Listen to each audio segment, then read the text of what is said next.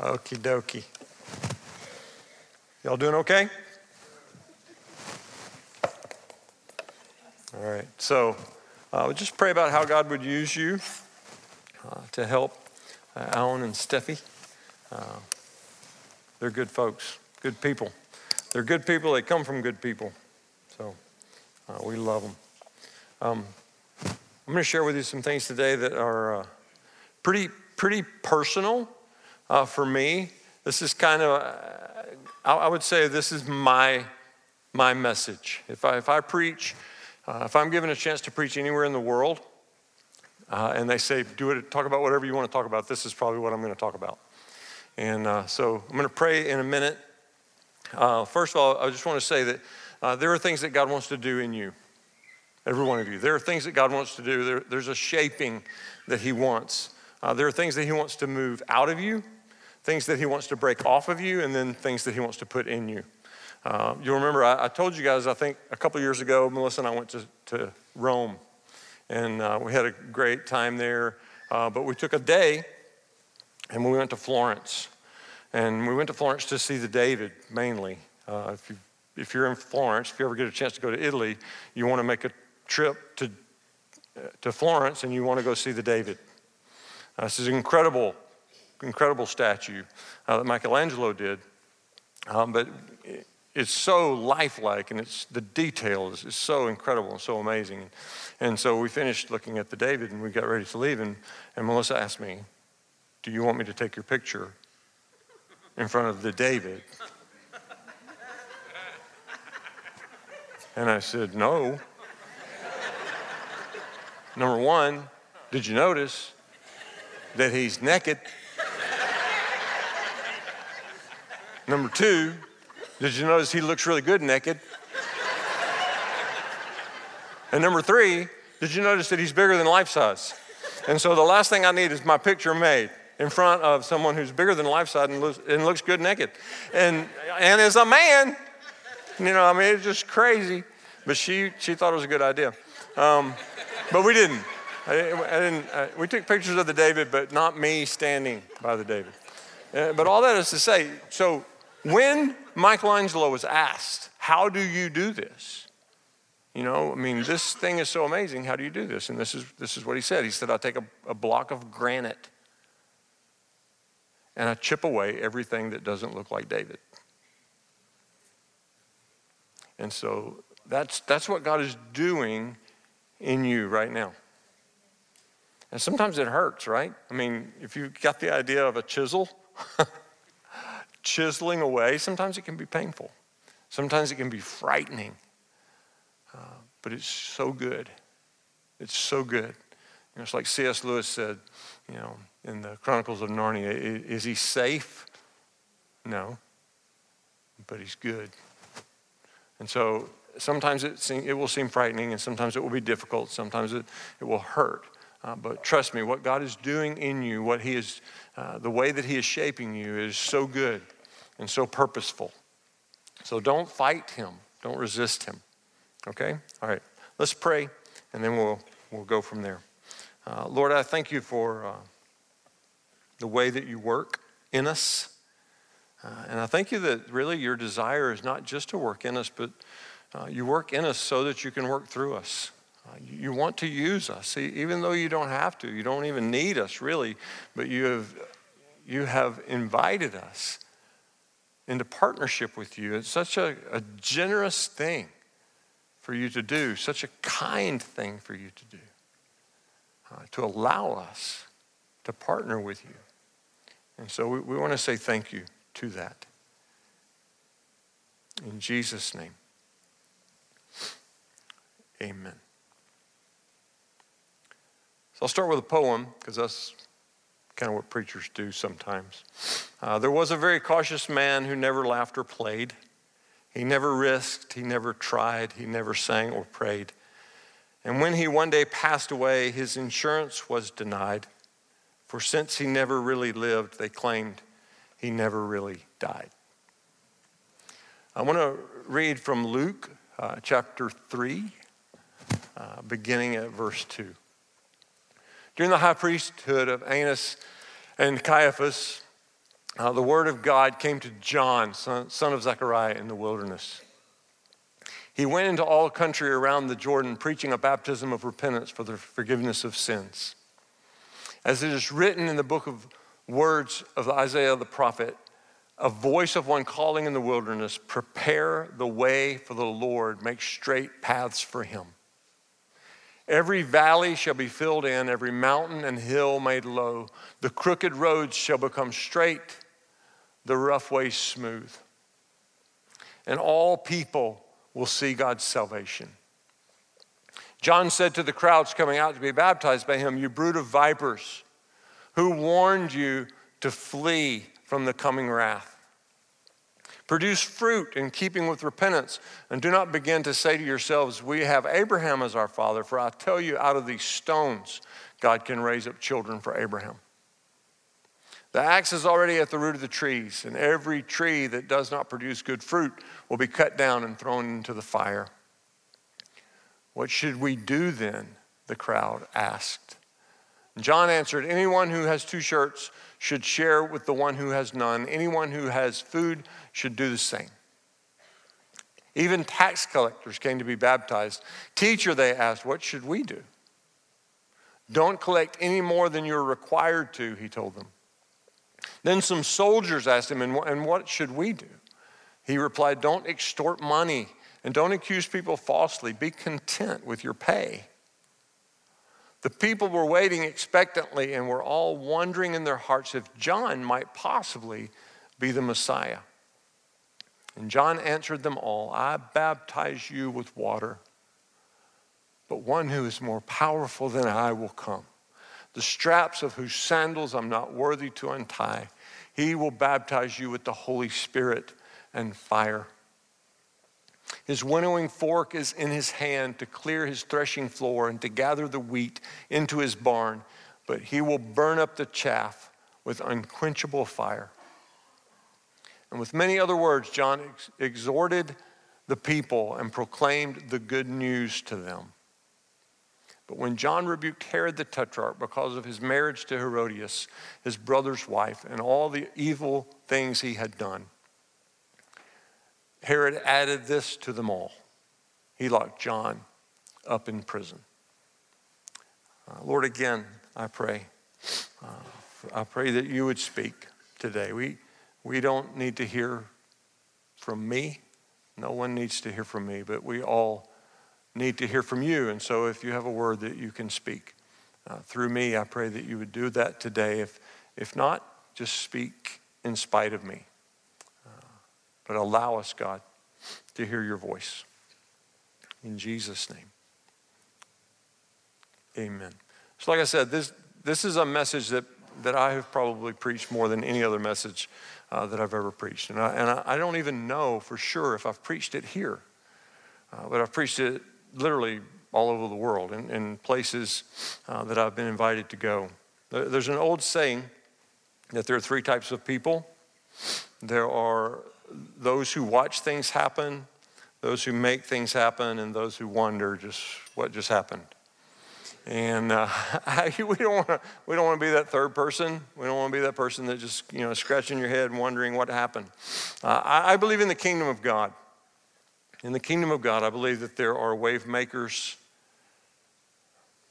wave riders, wave watchers, wave riders, and wave makers. Wave watchers, wave riders, and wave makers. My fear is that too many of our churches are made up mainly of wave watchers. Wave watchers are an interesting lot. They usually have an opinion about just about anything, but they rarely, if ever, actually get in the water.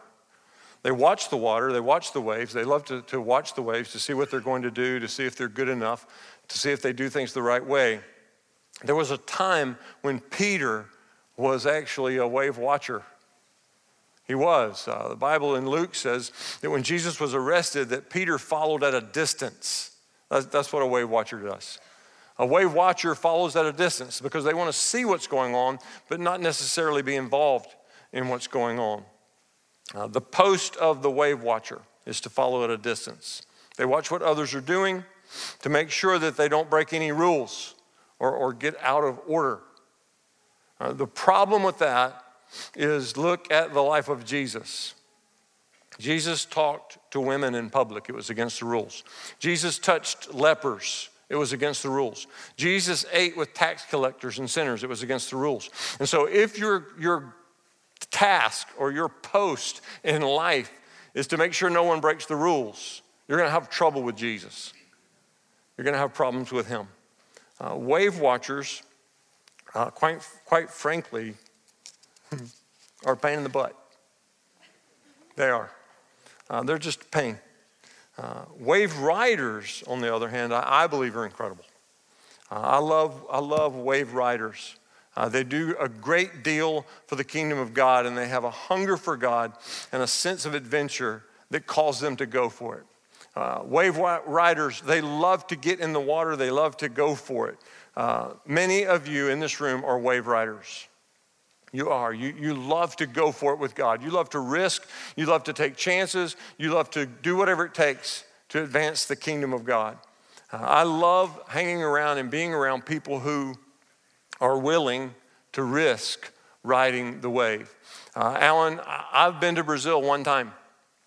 And we went, Melissa and I took a group of college students to Brazil on a mission trip, and we got there a day early. Our mission was supposed to start on Sunday. We would be in 10 churches in 7 days. But we got there on Saturday. We had Saturday free. We could do whatever we wanted. Missionary said, you can stay here at the mission, you can rest, you can take a nap, or you can go to the beach. And we were with 20 college students, so we went to the beach. That's just, that's what they do. And so we loaded in our bus, we went to the beach. And I remember as we pulled up in front of the beach and I looked at these waves. I had never seen waves like this before. In Brazil, I don't know if it's like this all the time, but on that particular day, these waves were ginormous. And we're standing there on the beach looking at these waves, and a student comes up to me. His name was Dallas. And Dallas walks up to me and he looks at me and he says, "What do you think?" I said, "What do you mean?" And he said, "Should we ride those waves?" And I said, "Of course we should."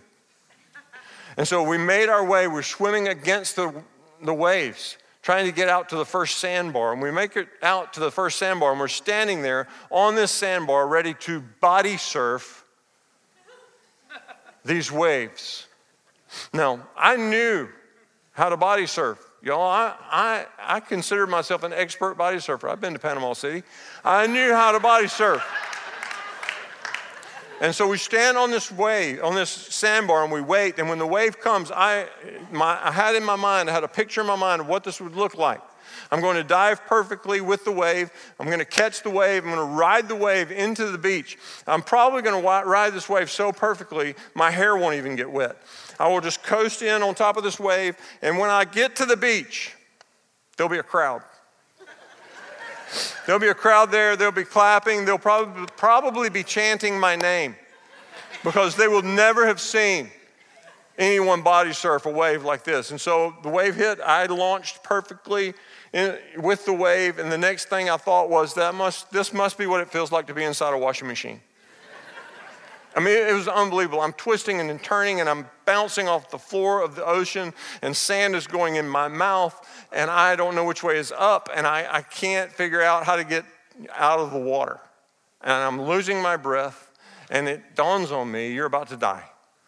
You're going to die. You're in a foreign country. You're on a mission trip, but the mission hasn't actually started, so you're not going to be a martyr. You're just going to be this college pastor who drowned in Brazil. And it was at that point that I said, I'm just going to have to give up and let the wave be in charge and stop fighting and just completely surrender to the wave. And so I did. And when I surrendered to the wave, it took me to the beach and it spit me out. And there I was. I'm just laying there on the beach trying to get my breath back, and Melissa walks up. And she's smiling.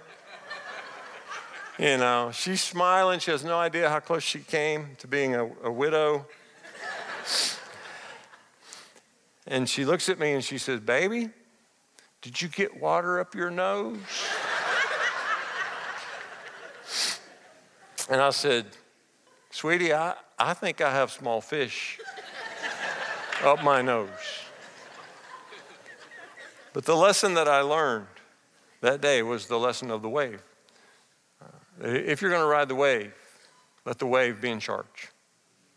Surrender to the wave. The wave rider's only problem. And again, this room is full of wave riders, and I love wave riders. The wave rider's only problem is the shortage in the world of wave makers. Wave makers. Without wave makers, the wave rider is often left to stand around looking and watching with no sense of direction. There's a longing, there's a desire, there's a hope, there's a strong calling to make a difference. But sometimes they just don't know how or when or where. And I believe the world, and in particular the generation coming in behind us, I believe that they're full of wave riders. I believe the next generation is filled with wave riders, men and women who long to give themselves to something significant.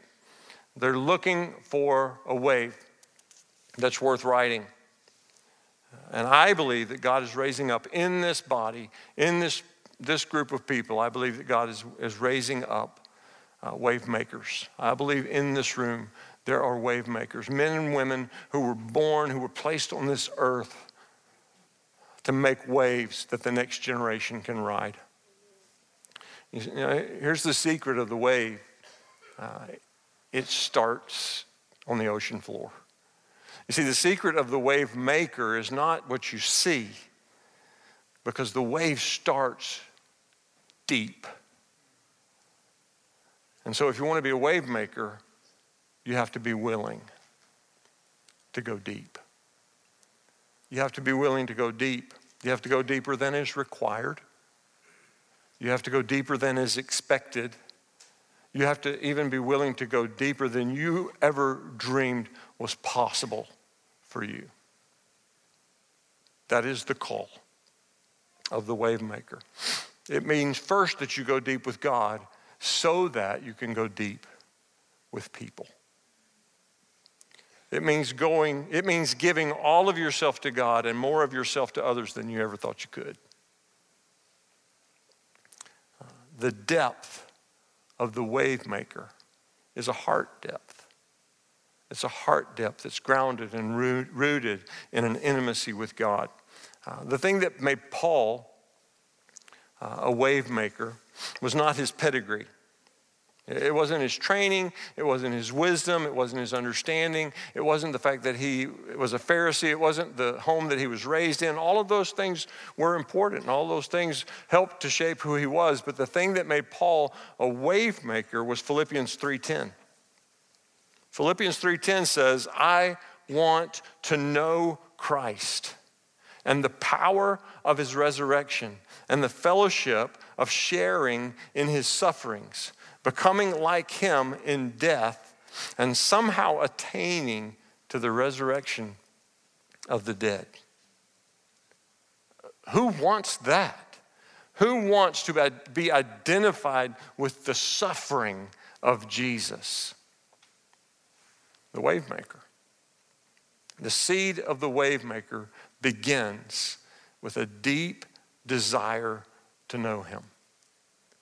To know him as fully, as intimately, and as completely as he can be known. Wave makers tend to be raised up in a sea of dissatisfaction. Dissatisfaction. John the Baptist lived in a kairos time. God was preparing the earth for the revelation of his son. And he sent John to prepare the way. People weren't ready. They weren't ready for the claims that John was making. They certainly weren't ready yet for the claims that Jesus would make. And the Lord called John to be the one who would prepare, who would call the people into a deeper place so that when the Messiah came, they would be more ready. And the message of John was simply repent.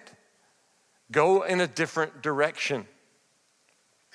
Turn around, get ready, something's coming. God uses wave makers because people generally are hungry for more than the religious establishment is willing to offer. Some of you know that. You resonate with that because that's been your life. You've sat in chairs or pews like this and you've wondered, where's the rest? There has to be more because you've only been given a taste. The call of the wave maker is a call that's deep. It's not a surface, casual call. It's a deep, intimate, costly call. Paul was a wave maker who was not satisfied with Christianity that wasn't extended to the Gentiles.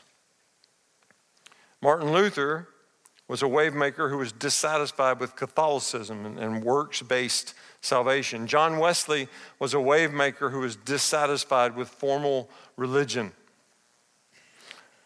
John Wimber was a wave maker. Y'all know who John Wimber? John Wimber was the founder of the Vineyard Church. And he was also a rock and roll musician. And back in the 70s, during the Jesus freak days when hippies were coming to the Lord, John Wimber, this musician, came to Jesus. And he connected with a friend who took him to church shortly after he had become a believer. And he'd been reading, he's a brand new Christian, he's been reading in the book of Acts, and he's reading about how God raises people from the dead, and he heals the sick, and he casts out demons. And John Wimber goes to church with his friend, and he's so excited because he's read in Acts. He knows what the church is supposed to look like. And so he goes with his friend to this church, and they sing a couple of songs, and then they sit down, and some guy gets up and talks, and then they say a prayer, and then it's over. And Wimber goes over to his friend, and he says, when are we going to do the stuff? And his friend says, what do you mean, what stuff? And he said, well, I've been reading in Acts, and, they cast out demons, and they heal the sick, and they raise the dead. When are we going to do that stuff? And the man said, well, we don't do that anymore. And Wimber said, well, what do we do? And the man said, well, we just did it. And Wimber looked at his friend, and he said, you mean I gave up drugs for that?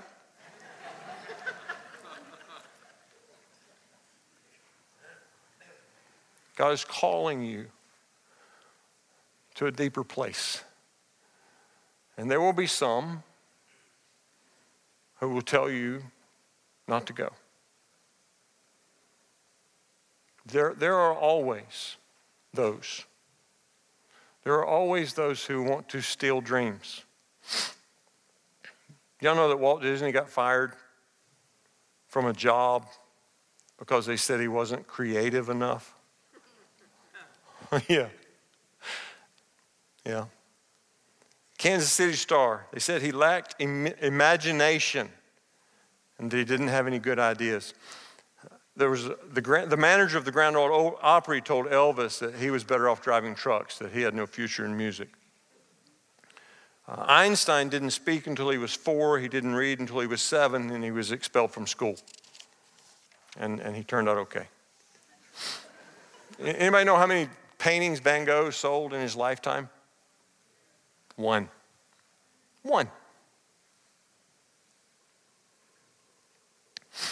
Do you know that Michael Jordan was cut from his high school basketball team?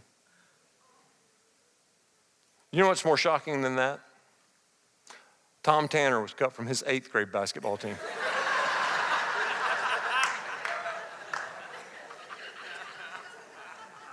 And the guys out there on Saturday and Sunday afternoons are paying for it dearly. Yeah. Wave makers are people who can look into a generation and see things.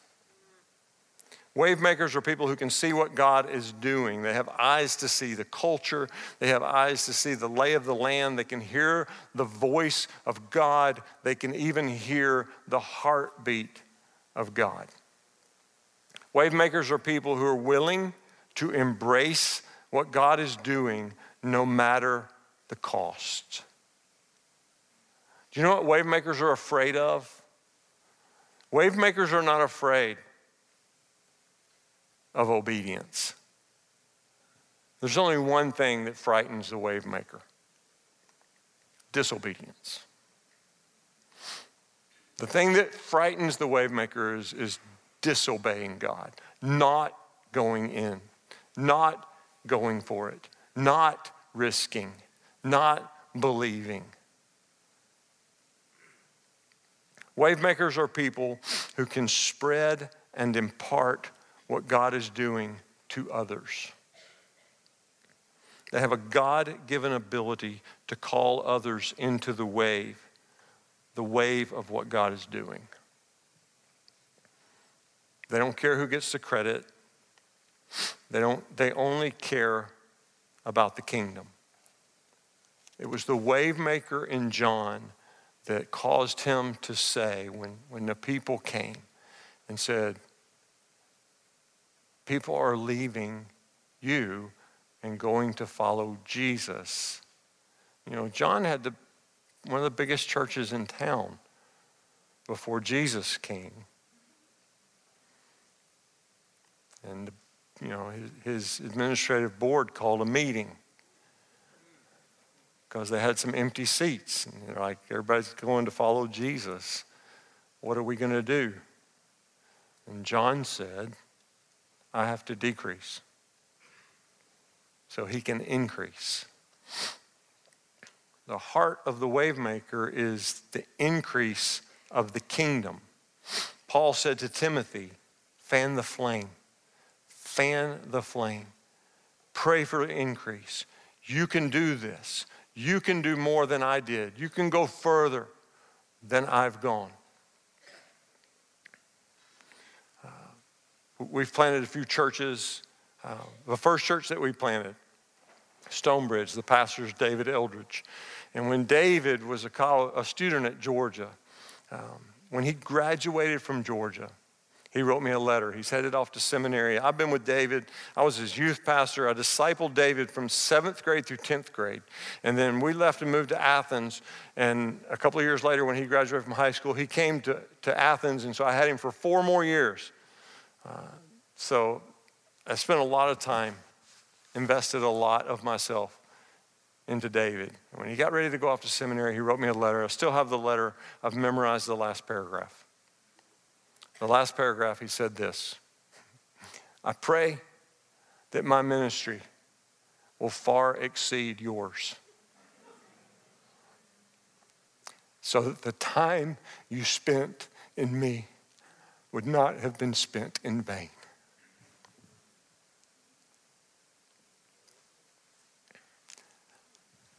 Think about it this way. You see, the heart of the wave maker is not that they would increase, but that those they pour into would increase. I've heard it said, if I could only be half the man my father was. Here's the problem with being half the man your father was. Your son may be half the man you are, and then his son may be half the man he is. And pretty soon, there's not much of a man left. And so our prayer is not that our children would be half. Our prayer is that our children will be twice. That's why when Elijah is about to go, and he looks back over his shoulder and he says to Elisha, what do you want? And Elisha says, I want a double portion. I want twice. Half is not enough. I want twice of you. Because the call of the wave maker is that the next generation would go farther, do more, be better. Not that we would control them, not that we would push them down, but that we would raise them up and that they would be so high that no one would notice us. Anyone who will can make waves. Controllers bring fear. Wave makers bring freedom. Wave makers are catalysts. God uses them to stir things in others. Every wave maker has ridden the wave of another. That's how God joins the generations. We plant churches in hopes that every one of them would exceed us. If they don't, if none of them goes further and does more, then I fear we would not have done what God put us here to do. He put us here to bring increase, not through addition, but through multiplication. To advance what he's doing in us, through us, in others, and to continue. You may not be a Martin Luther. You may not be a Martin Luther. You may not be a John Wesley, but anyone who will can make waves. Anyone who's willing to go deep into the heart of God can be a wave maker. You may not ever stand in front of a group this size. You may stand in front of groups much bigger than this. You may stand in front of a group that all share your last name and live in your house. And you can make waves for them. Everyone can make waves if you're willing. If you're willing to say how far rather than that's far enough. How far can we go? William Wallace said, every man dies, not every man truly lives. Jesus said, I've come that you might have life and that you might have it at its absolute highest level. We got a choice. It's the same choice we had 20 years ago. And it will always be our choice. We can be a nice, safe, comfortable little church. Or we can be a house full of wave makers who raise up and sinned and raise up and sinned and raise up and sinned and raise up and sinned.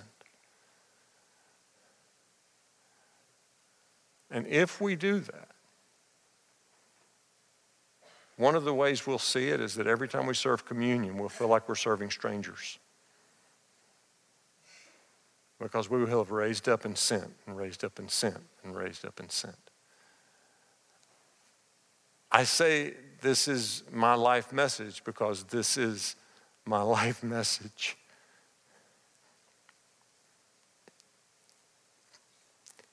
I didn't come here to build something. I came here to launch something. Now let's pray.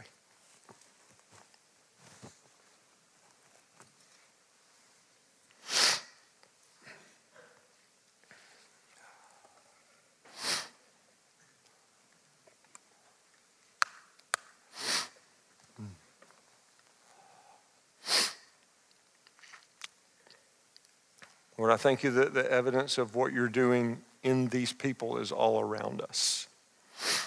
It's all over Cobb County and beyond. It's in India, it's in Scotland, it's in Spain, it's in Costa Rica. It's all over the world.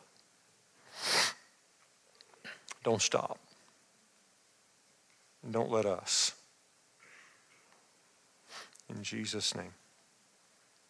Amen. I'm going to invite our teams. I know it's a little late, but I'm going to invite our teams to come because I really want people to have a chance to be prayed for today.